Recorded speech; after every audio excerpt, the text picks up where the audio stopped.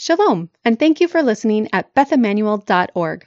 Please consider making a donation to Beth Emmanuel by clicking on the Donate tab at BethEmmanuel.org. The name of our Torah portion, Va'era, means, "And I appeared." It's from the verse that says, "And I appeared to Abraham, to Isaac, and to Jacob as God Almighty, El Shaddai. But by my name, the Lord, Hashem, I did not make myself known to them." Exodus 6, verse 3. When it says, "And I appeared," it seems significant to me, as if it was the theme of the entire Torah reading and the entire story of the Exodus from Egypt. In Exodus 6, God contrasts his appearance in the past to Abraham, Isaac, and Jacob with the appearance he is making to the generation of Moses in Egypt. He says, in the past, "I appeared to Abraham, Isaac, and Jacob." God's appearance to the forefathers in the past was a big deal. He's not diminishing the gravity of the revelation obtained by Abraham, Isaac, and Jacob. I mean, has God appeared to you? I personally have been on the planet longer than half a century. In all that time, Hashem has never appeared to me. I'm not special in that regard either. In most cases, the unseen God does not just appear to us, neither as El Shaddai nor as Hashem. Yeshua refers to him as your Father who is unseen. The Gospel of John says, "No one has seen the Father except he who is from God," John 6:46. And in another place, in the same Gospel, Yeshua says, "His voice you have never heard, his form you have never seen." It's true. That's the problem with the unseen God, the invisible God, the concealed God. In view of the fact that God does not appear to us, that he goes unseen, it's not unreasonable to espouse agnosticism on the question of God's existence and involvement in the world. I've said that before. What is agnosticism? Gnosis means knowledge. Agnosis. The agnostic simply does not know. He does not have enough information to draw a conclusion. The agnostic simply admits, maybe there is a God. I don't know. And it's obvious. That's the way God designed the world. A world of mysteries, of unanswerable questions, in which his existence or non-existence might both be possible, just as good and evil are both possible. But when God appears, he shatters the illusion of concealment. Suddenly, where there was no knowledge, agnosis, suddenly there is knowledge, the knowledge of Hashem, the revelation of God, and all uncertainty is dispelled, at least momentarily. When God appeared to Abraham, revealing himself as the one God, the only God, the creator of heaven and earth and all that is in them, he dispelled the illusion of concealment and limitation, and Abraham knew there is a God, and he knew about him. He obtained some of the knowledge of Hashem, enough to know that this is a real personal God who is concerned with Abraham as an individual and takes an active role of involvement in human life. That's knowledge. That's the power of revelation. So it would be wonderful, in my opinion, if God would appear to all of us in like manner, dispelling all doubts and uncertainties, bestowing upon us the pure knowledge of Hashem. Think of how our lives might be different if we had such an encounter like that of Abraham, Isaac, Jacob, or Moses. That is the promise of the Messianic era, the hope of the kingdom, a day when the knowledge of Hashem will be universal, flowing from Jerusalem like a river of life, shining from Messianic Jerusalem like a brilliant light in the darkness, so that everyone will know the Lord. That is the hope and the promise of the kingdom. To experience God now, in this world, an appearance like the revelation to Abraham, Isaac, and Jacob, is a small measure of the experience of the kingdom. In that day, God's Spirit will be poured out on all flesh. We will all dream and prophesy and receive visions, and the knowledge of God will cover the earth. But there is another side to the revelation of Hashem, and that's what our Torah portion is really all about. The other side of the story is that the revelation of Hashem carries with it serious implications. I think it's fair to say that outside of Moses himself, no man on earth had a greater, clearer revelation of Hashem than Pharaoh, king of Egypt. The story starts in last week's Torah portion where Moses and Aaron said to Pharaoh, "Thus says the Lord, the God of Israel, let my people go, that they may celebrate a feast to me in the wilderness." Exodus 5:1. Pharaoh replied with a statement of sheer agnosticism. He said, "Who is the Lord, that I should obey his voice to let Israel go? I do not know the Lord. And besides, I will not let Israel go." Exodus 5:2. Then it's on. And the Lord explains to Moses more than once that he is going to unleash the plagues on Egypt and punish the Egyptians and show his signs and wonders so that Pharaoh will know his name, will know he is the Lord, and so that all the Egyptians will know him, so that all the children of Israel will know him.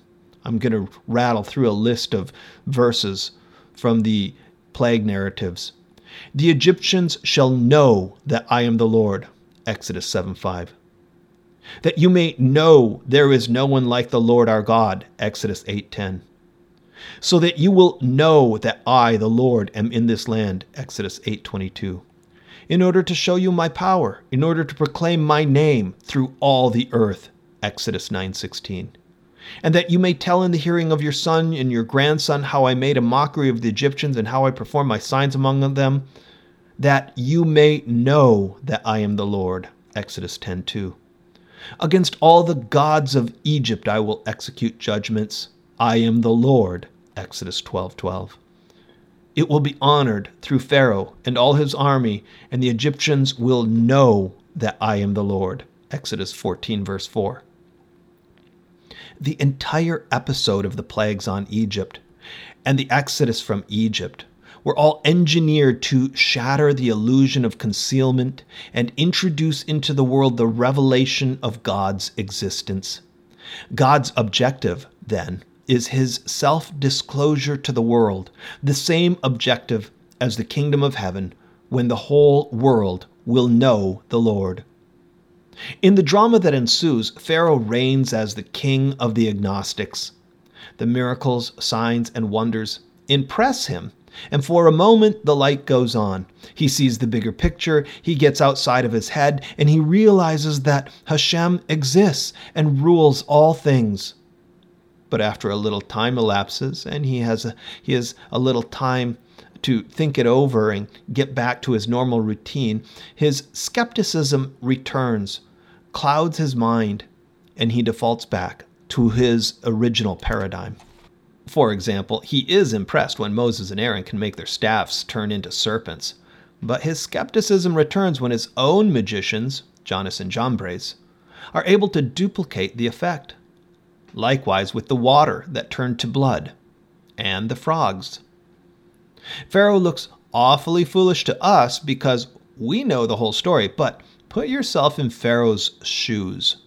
Someone from some other religion and nation comes and starts making claims about his religion and starts claiming to do miracles and signs. It would take more than a few miracles to convince you to convert to Islam or Buddhism, I think. But even when we do experience the miracles of Hashem, the moment of clarity lasts only a little while.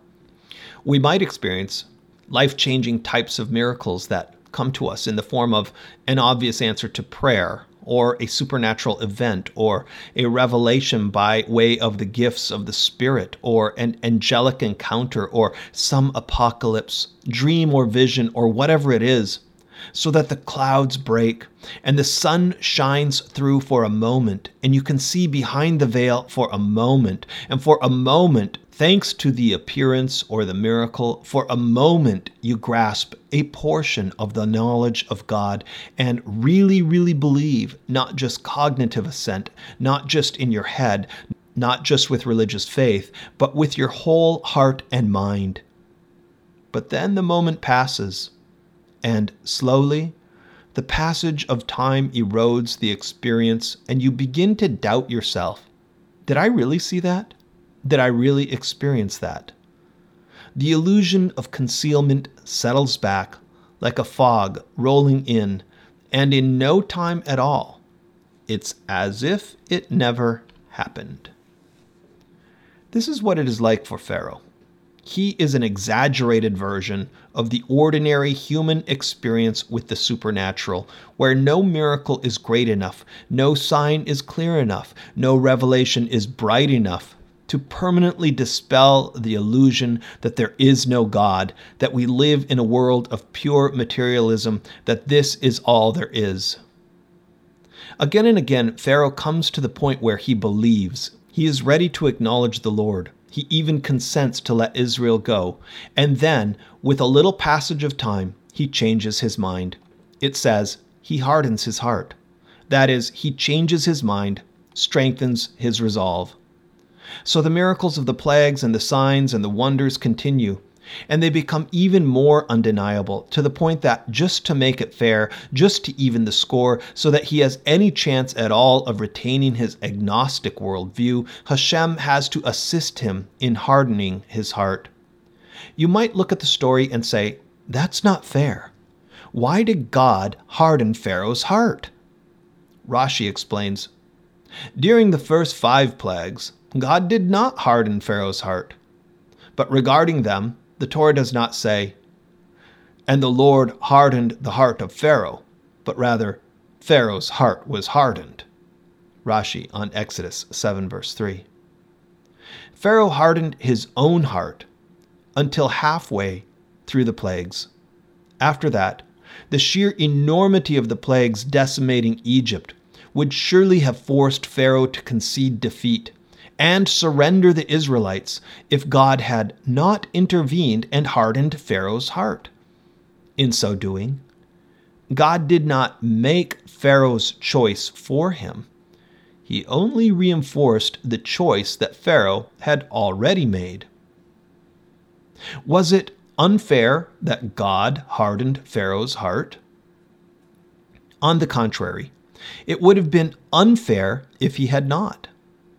Ordinarily, a person does not have 10 opportunities to repent, each one punctuated by a prophetic warning and a supernatural display of God's power on an epic scale. Without divine intervention to counterbalance the evidence of God's supernatural hand at work in Egypt, Pharaoh would not have had the same level of freedom of choice that other human beings enjoy. God intervened by hardening Pharaoh's heart. If he had not, the evidence of prophecy and fulfillment would have turned him too easily to God, whereas other human beings do not have that opportunity. Then it would have been unfair. Pharaoh chose to harden his own heart. God knew he would, and in fact had raised him up as Pharaoh because he would. The Lord only reinforced the choices Pharaoh made to counterbalance the epic scale of the miraculous plagues.